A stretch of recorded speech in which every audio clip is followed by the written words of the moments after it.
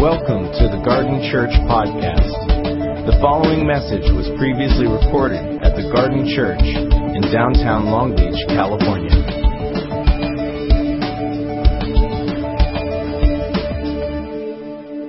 We are working through the book of Ephesians, as Darren mentioned, and the book really is focused on the nature of the church. It's kind of a traveling letter that Paul wrote to probably half a dozen churches in the Asia Minor region in that valley, centered around the church at Ephesus. In fact, the title to the Ephesians didn't really even begin to be attached to the letter for about 300 years. So it was a circular letter that finally found its home at the center church in Ephesus, where Timothy collected, and then a bishop following Timothy named Onesimus collected the letters that then became the New Testament. So this letter is Paul's most careful exposition of how the church works and how it operates. And like all of the others of his letters, it's divided into two parts. First three chapters in this particular book of the 6 are devoted to the theology.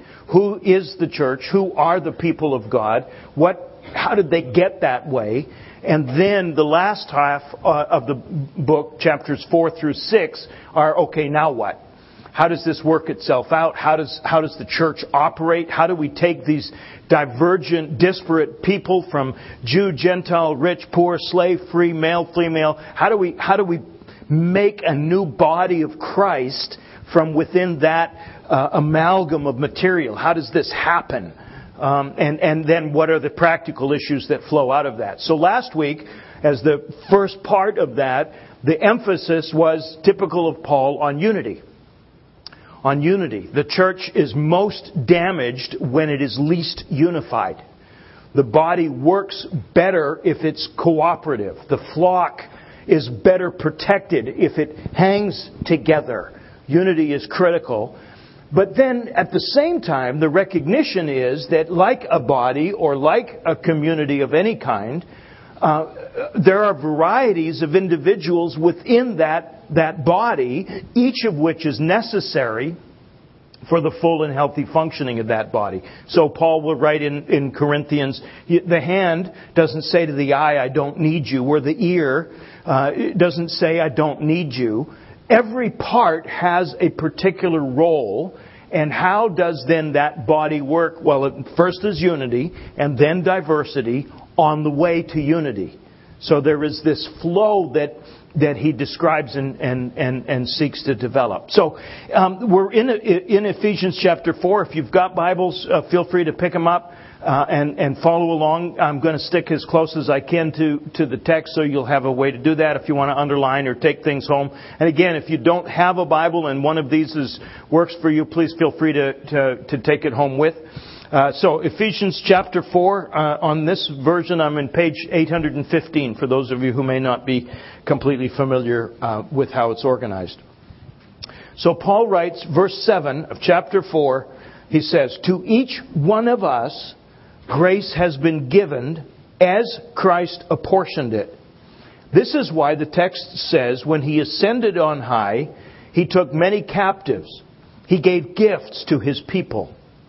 What does he ascended mean?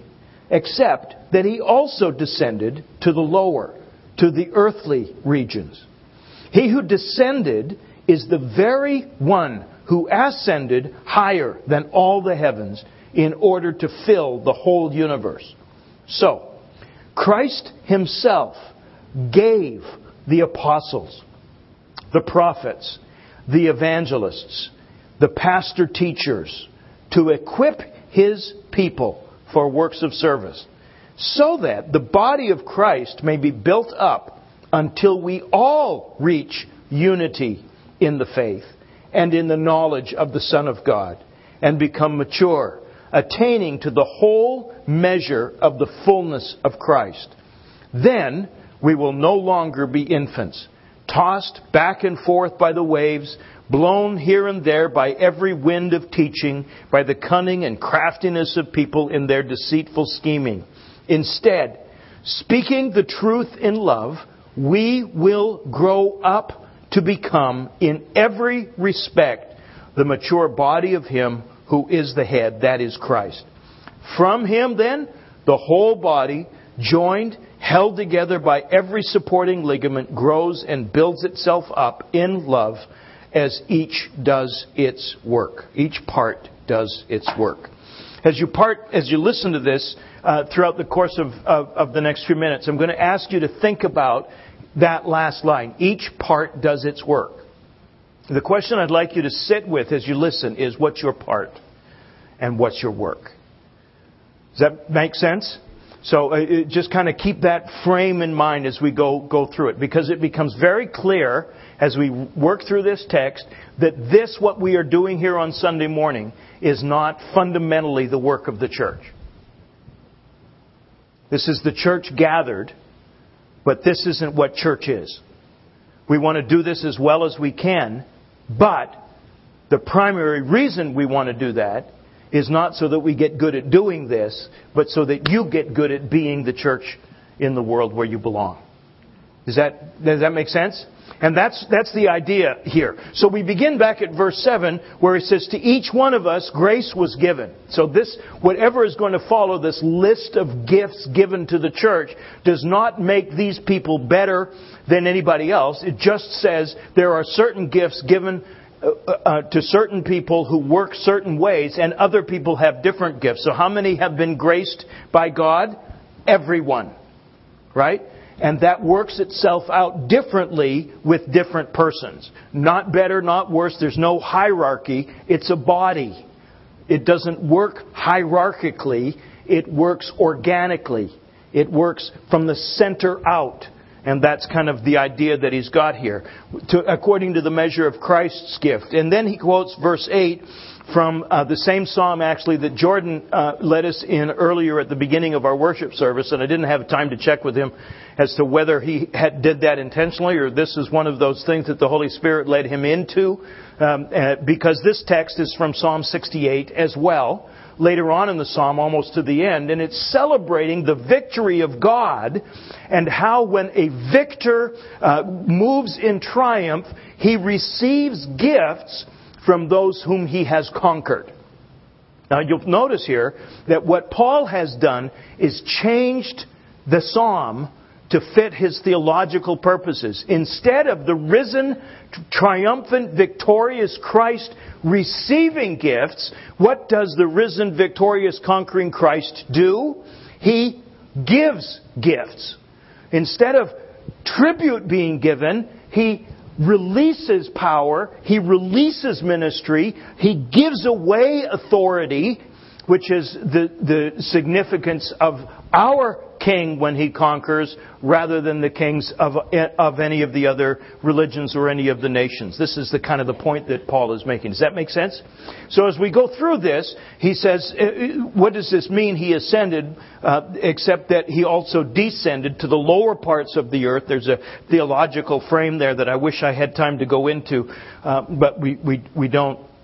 But in this ascent, which is the demonstration of His victory, now Christ, rather than accruing tribute to Himself, accruing power to Himself, coalescing all of His power, instead just divests Himself of power, just gives it away. And if you're interested, this reflects back to the purpose for which we were created in the first place, that we are created to be the image of God, and the primary exercise of the image of God is in the releasing of power, not the acquiring of power. Is that, you with me? So what does that look like? So this risen Christ gives gifts to the church, is what it's finally going to belong to. And notice what it says here.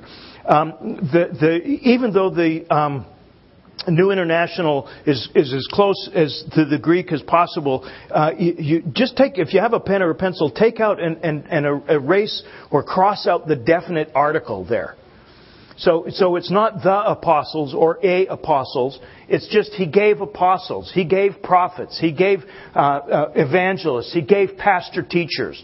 And the reason I want to say that is that it's important for us to understand that the people, apostles, prophets, are the gift. It's not the gift of apostleship not the gift of prophecy. It's the person given by Christ to the church. So, this is why it's different than the list of gifts, for example, in 1 Corinthians chapter 12, where there is a gift of the word, for example, of prophecy, or the gift of teaching.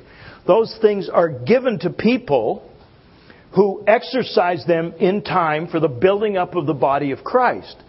These gifts are the people themselves given to the church, and we'll talk about why they're given to the church in the first place. In other words, Darren is not just a person gifted with pastoral kinds of giftings or whatever other gifts that he might possess. He himself is the gift given to the church. Does that make sense? And the implications of that, I think, are important for us as we go through this. So let's walk through these gifts, because there's a couple of things that I want you to notice. First of all, these gifts do not mean necessarily that these people are more spiritual or graced than anybody else. In fact, these gifts by themselves do not qualify persons for ministry. These gifts are the foundational, baseline kinds of things. And it is character and the fruit of the Spirit that qualifies persons for ministry. So if a person has an apostolic gifting, that is to say they themselves are recognized because of the way they network or the way they are entrepreneurial in ministry or the way they plant churches, but they don't have a character that supports that gifting, they're false apostles. They're false prophets. And you ought not pay attention to them. So simply because somebody has a business card that says apostle so-and-so or prophet so-and-so doesn't mean they are. These, in fact, are not offices at all. They are recognized gifts given by Christ to the church. This is important. The other thing I should mention just before we get into this is that these things overlap. These are representative. They are not exclusive. They are not the final word on this. You'll notice that I collapse pastor-teacher because that's what the Greek text says. There's no break in between them. They are not pastors and teachers. They're pastor-teachers. It's the primary way by which pastors pastor is by teaching. Yeah?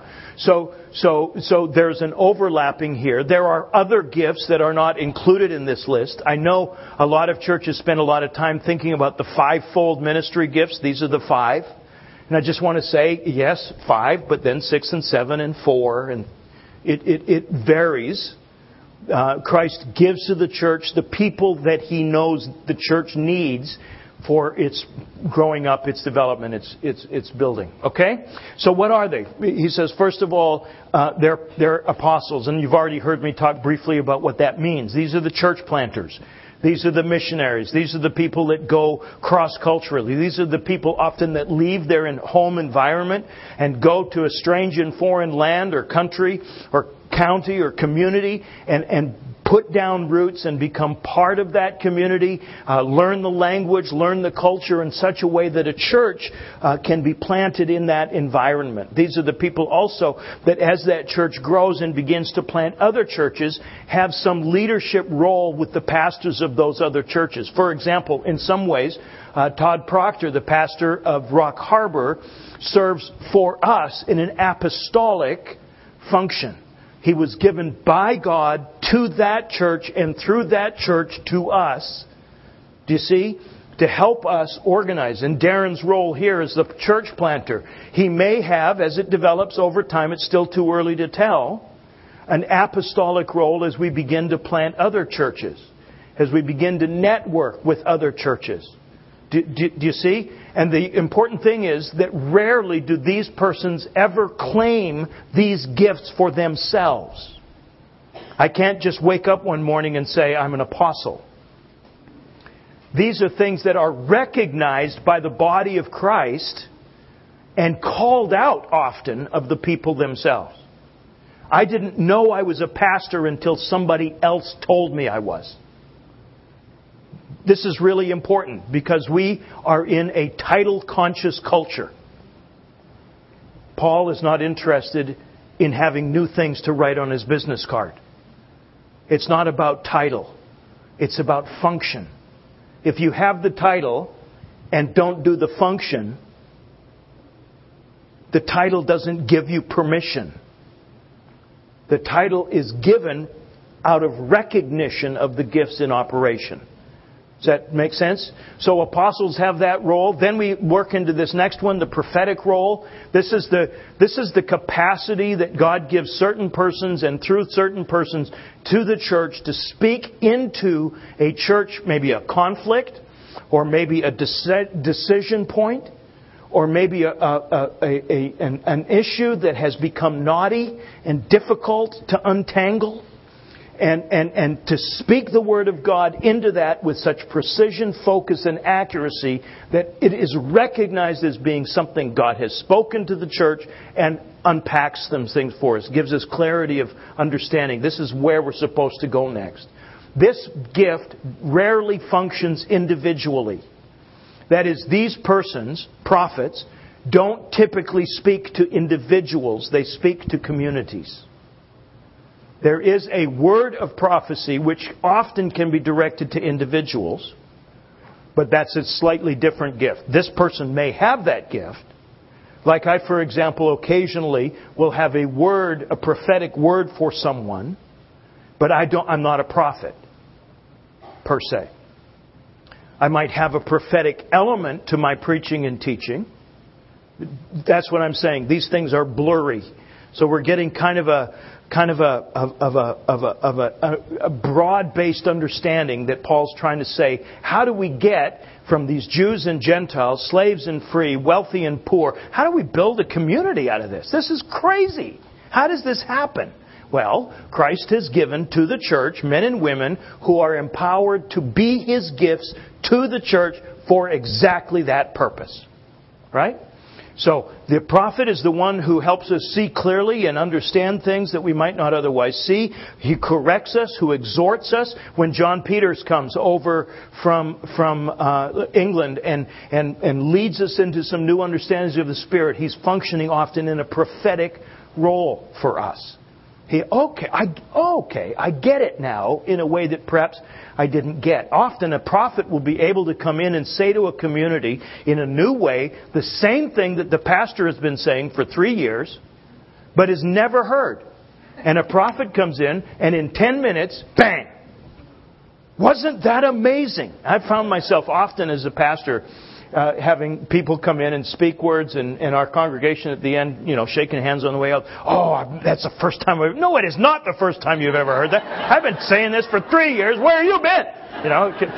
But what is it about that? People can often hear that outside voice recognizing, okay, this is Christ's gift to us to be able to see with clarity and precision something that we didn't see before, couldn't see before. Do you see? So the prophet functions this role. The evangelist is the one who is given to the church to just help us continue to push back against the kingdom of darkness. Train us in evangelism. Train us in apologetics. Train us in giving a reason for the hope that lies within us. But also living that out in his or her own life. The evangelist is the person who cannot walk into a Starbucks without 3 people knowing them. The evangelist is the one who walks down the street and can't make a straight path because people are coming out of their houses to connect with them. That they've built a friendship with, that they've built a relationship with. It's the guy whose house is the center of the community. They have people over to their homes. They're just sowing seed, helping people to understand. We had a friend that was probably one of the most effective evangelists that I've ever met. He used to work for World Vision, and now he works for a Christian school in development. But his primary gifting, I really think, given to the church, is an evangelist. And Jerry he was one of those guys that he would just pray, Lord, as I'm traveling for World Vision, I have an empty seat beside me. Bring the person that you want me to talk to today. Now, I personally, whenever I travel, I pray that nobody would sit beside me. Right? And Jerry, because yes, thank you. All the introverts got over the, yeah. But Jerry, he would just pray, Lord, and he preferred, the guy was 6'3", about 250 pounds, and he preferred to sit in the middle. 2 for 1. This was his logic. If this person doesn't work out, this person will. And I've got this person trapped. Right? It was just hilarious. We invited them. They invited us out for dinner one night. Came over to pick us up. Carolyn comes to the door, knock, knock, knock, and we're saying, "Where's Jerry?" And Jerry's over talking to Bob. Bob? Yeah, your next door neighbor, Bob. Well, I know it was my next door neighbor. I've said hi 18 times, but I've never been over. And Jerry just assumes that Bob wants to be his friend. And so he walks up his driveway. Bob's working in his garage, cutting some lumber. And Jerry, what are you doing? And 45 minutes later, Bob and Jerry are best friends. They've made contact for the next conversation. They're going to do coffee. It's like, I've lived beside this guy for 5 years. I get high at the mailbox. What are you doing? I don't. He has no idea what he's doing. But he influences Bob gently towards a faith in Christ. Do you see? And people just want to be around an evangelist because it's not the guy necessarily, can be, but it usually isn't the guy standing on the soapbox in the corner. You're going to go to hell. It's usually the people. Let me show you how wonderful Jesus is. Let me talk to you about my best friend in all the world. Do you see? It functions in that way. And then the pastor teacher are those. The word pastor, as you know, maybe you don't, but you will in a moment, is the same word Greek for shepherd. So all of the imagery of caring for a flock and of nurturing the lambs and of binding up the broken and pouring oil into the wounds and shepherding comes with that, but also with it teaching. Because that's the primary way by which the flock is nurtured. And again, Christ gives persons to a church to do this for us. So He has given Darren to this community for the purpose. And others have pastoral gifts. But he is the one, I think, that God has given to this community. And again, these people aren't perfect. They're not going to do this right all the time.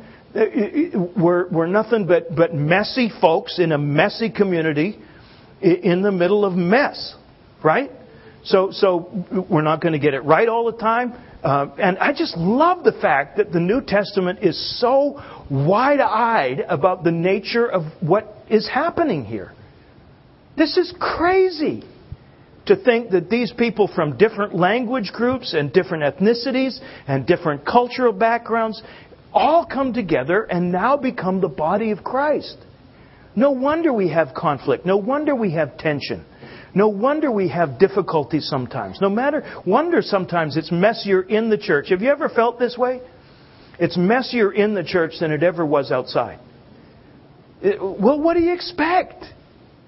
Out there, people are isolated in their messiness. Here, they bring it with them. And it collides with other people's messiness. Do you see? That's why one of the reasons why unity is so critical. We've got to do this. We've got to do this. We've got to have the hard conversations. We've got to call people out and allow them to call us out. Right? We've got to stop bullying and call out bullies in our community. Right? We just have to do that because that's the nature of what it means for us to be chaos. And I love it when people say, I just want to go back to the purity and simplicity of the early church. No, actually you don't. You really don't. Because it was hell on wheels sometimes back there. It was really tough for folks, right? Or which church? Because they were all very, very different. So now we have these 4 things, and again, these 4 or 5, depending on how you work it.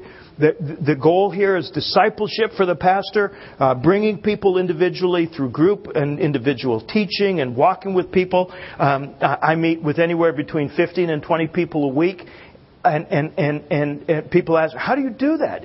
I don't know how not to do it. That's who I am. I teach at my courses at the university, my primary gifting is not teacher, it's pastor. So what I do there, I do as a pastor. What I do here, I try to do as a pastor. It's been so much fun to start to meet with people from the garden. And you know, over the course of a year, I'll meet between 700 and 750 people for an hour at a time. Now, where does that come from? I have no idea. I'm an introvert. I don't really even like people that much.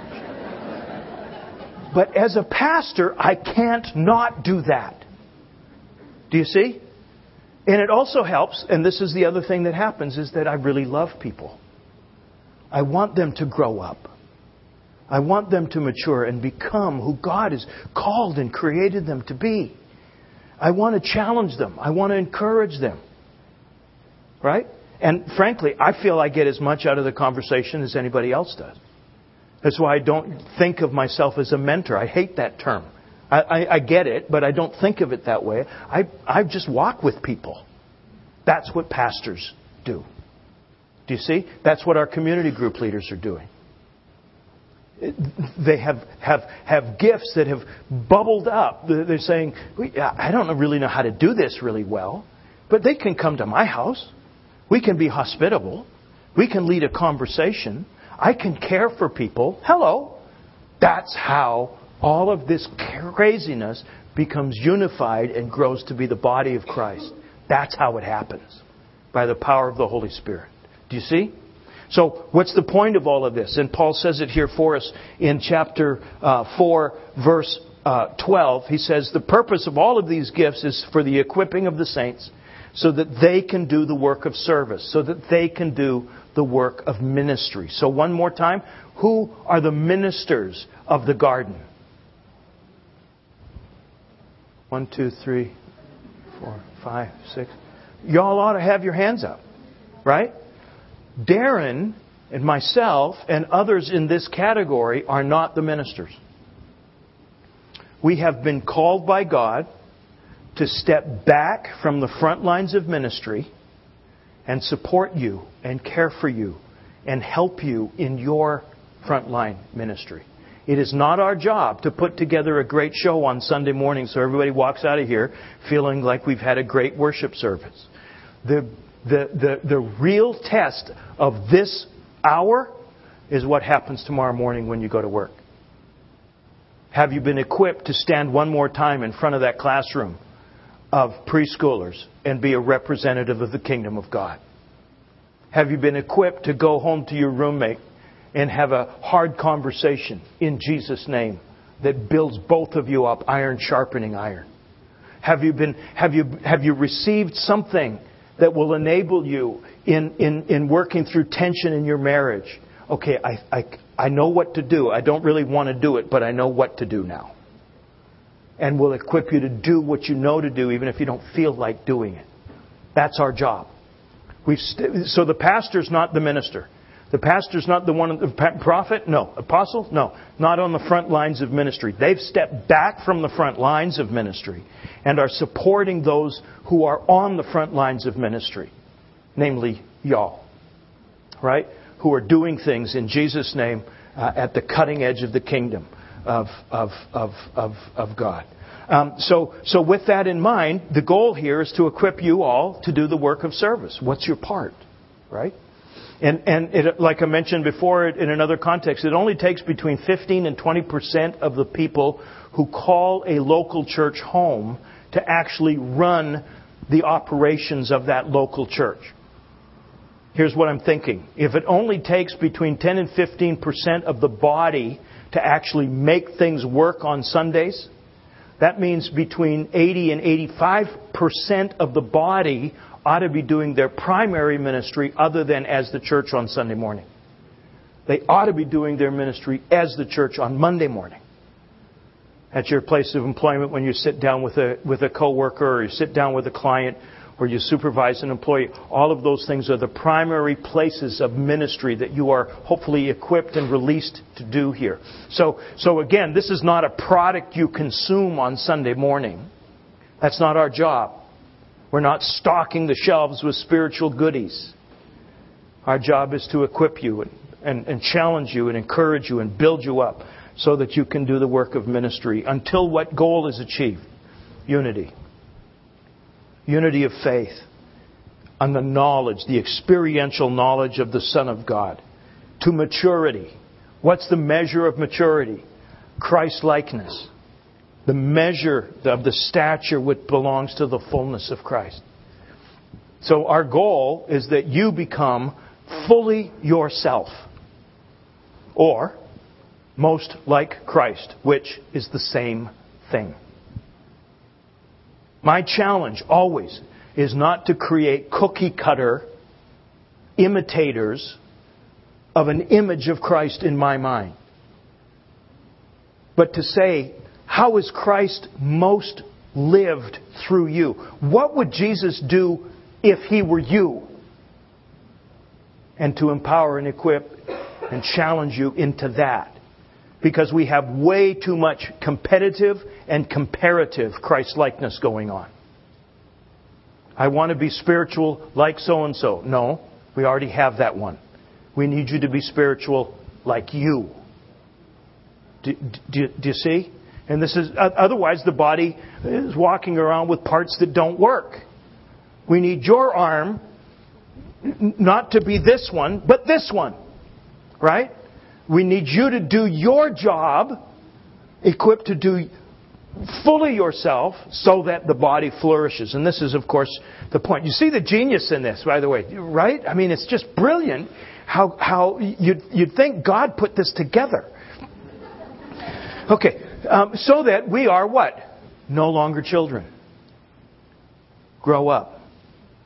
We should not be having the same conversations 5 years from now. There ought to be transformation occurring. We should not be surprised when transformation occurs. I was privileged to be a guest at a wedding last week or 2 weeks ago. I can't remember what it was. In which the young man, student of mine at Vanguard, and a friend who I've walked with, I did their pre-marriage counseling. And the two of them actually were both students at various times. But this guy, 5 years ago, was sleeping in a porta potty in San Francisco as a homeless young man strung out on drugs. The 150 people wept as they watched what it meant for him to say, "I do," as a transformed new creation in Christ. Transformation should be the norm, not the exception for the body of Christ. We need to be growing up. And of course, not all of us start at that place. But I hate to say it because it's so embarrassing to me, but you know what Jesus is challenging me to this year? He's challenging me to love Him more. Through loving others more. Having loved myself better. I just hate that. It's like, really? That's it? Yeah, I think you're ready to love more now. I think you're ready. What's He calling you to? Do you see? What's the next step of your maturity? This is why we teach you transformational practices. This is why you plug into together groups. This is why we bring guests in. Chris Winan comes in and helps us. Do you see? This is what the point of all of this is. Why? Because, frankly, there's stuff blowing around in the wind and you could get knocked sideways with it. Things, doctrines, trickery of men, craftiness, deceitful scheming. And it happens all the time. I mean, the plethora of resources available to the Church of Jesus today is so much, and most of it, you don't need to pay attention to. Is anybody unclear on what your task is? I mean, seriously, you know everything you need to know to get to heaven and take somebody with you. So let's concentrate. This is why often we need to hear a single voice. It's not. We don't need to make it more complicated. We need to have a single focus that then brings us into maturity and development. So we're to grow together, to the place where we can speak the truth, but only in love. Speak the truth in love. We are to grow up into all aspects, into Christ Jesus, who is the head. From whom then the whole body, being fit and held together by what every joint supplies according to the proper working of each individual part, causes the growth of the body for the building up of itself in love. You see how he's done this wonderful density as you get into it and you start to notice this is about unity, it's about diversity, it's about love, it's about love lived. And as we learn into and as we receive the gifts God has given us in our pastor, as we receive the gifts that God brings us in prophets who may come and speak God's word into our immediate situation, as we receive God's gift in these kinds of roles, we grow up. And my guess is, and because I've walked with a few of you now, my guess is that you've already started to notice, yeah, I'm having similar kinds of conversations, but it's not at the same level as I used to. I'm not dealing with the same stuff. It's a spiral. I'm dealing with the same sets of besetting sins, but I'm dealing with them at different levels. That's what growing up looks like. That's what growing up looks like. I'm not battling sin so much anymore. Now I'm moving towards righteousness. Okay, that's huge. That's huge. That's moving from just saying no to choosing life. Do you feel the difference there? It's huge. And the other thing I want to say just real quickly, to set up a little bit of a response that I'd like you to consider. You can't just wake up one morning and say, I choose to be a pastor or an apostle or a prophet or whatever. This is something God has to call you to do. The norm is frontline ministry at Boeing. That's the norm. Or wherever you work. You don't have to go to work for Boeing. They're not hiring. So, but you know, the front, or in your home, or in your classroom, or at your place of business, as you sit down to write a line of code, as you sit down to tally a column of figures, as you sit down to work with Excel or whatever it is, that's the place. That's the norm for ministry. In order to not do that, you have to be called by God to do something else. So important is this that I tell people, if you can be happy doing anything else, then you're probably not called to vocational ministry. And I'm comfortable to let people play around with that and work with that. I've got a friend that I've been walking with for about 5 years who was a pastor at a church in the area here, and he just got burnt out in ministry and burnt out in trying to do this and so on and so forth. So I said, well, why don't you go back to school? See if you can do something else. So I've been walking with him now for about 4 years, and guess where his journey is taking him? He's coming right back, and just recently received an opportunity to just teach for us every once in a while. Would you do that? Yeah, I'd love to do that. Breakfast the other morning, he says, I don't know what God's doing. I'm not happy with my graduate degree education and the life that it produces. I'm making more money than I've ever made before. But I wish I could go back to those days when I was a youth pastor and people's lives were being transformed. It was all I could do to say, I told you so. I didn't say that. But do you see what I mean? God's not a tyrant. He'll lead you there. In fact, I think one of the things that we need to be aware of as the garden continues to expand and grow, some of you may be feeling God calling you to consider vocational ministry. Your training has tracked you in some other directions, and you're realizing, no, I really want to do this. I really am having a sense that God wants me to do this. There's a whole bunch of things that go into it. But I want you to consider whether that might be what God's up to. In fact, in a moment, as we close in prayer and reflection with song, some of you may want us just to pray for you, to seal that, at least that willingness to explore. This is a direction that we're wanting to pursue. I just want to say, God, if this is what you want, yes. I just want to say yes to you. Does that make sense? But the larger question, I would say the majority, is going to be, what's your part? Because every part contributes to the growth, contributes to the body. Let's pray together let's just take a moment, and I'm going to ask you to sit with this in stillness for a second. If you, as Jordan and the team lead us, if you would like us to pray with you, maybe you could just stand where you are, and we'll just ask people around you to pray with you. That this is something you are willing to explore with God. You have a sense that maybe He's calling you into this. And as we begin to sing, as we begin to come to conclusion here, I want to give an opportunity for that. But otherwise, why don't you just ask God, what's my part?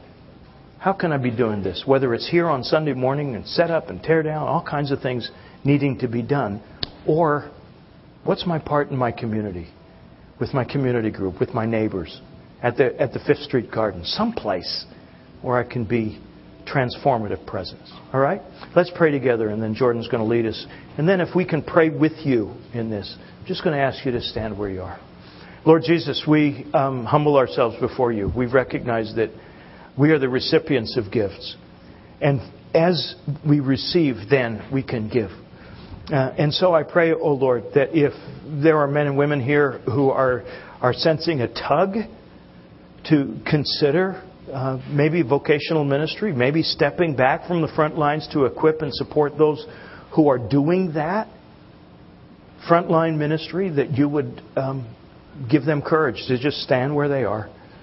And then as we gather around them, to pray for clarity, pray for direction as they surrender. We ask this, Lord, in Jesus' name.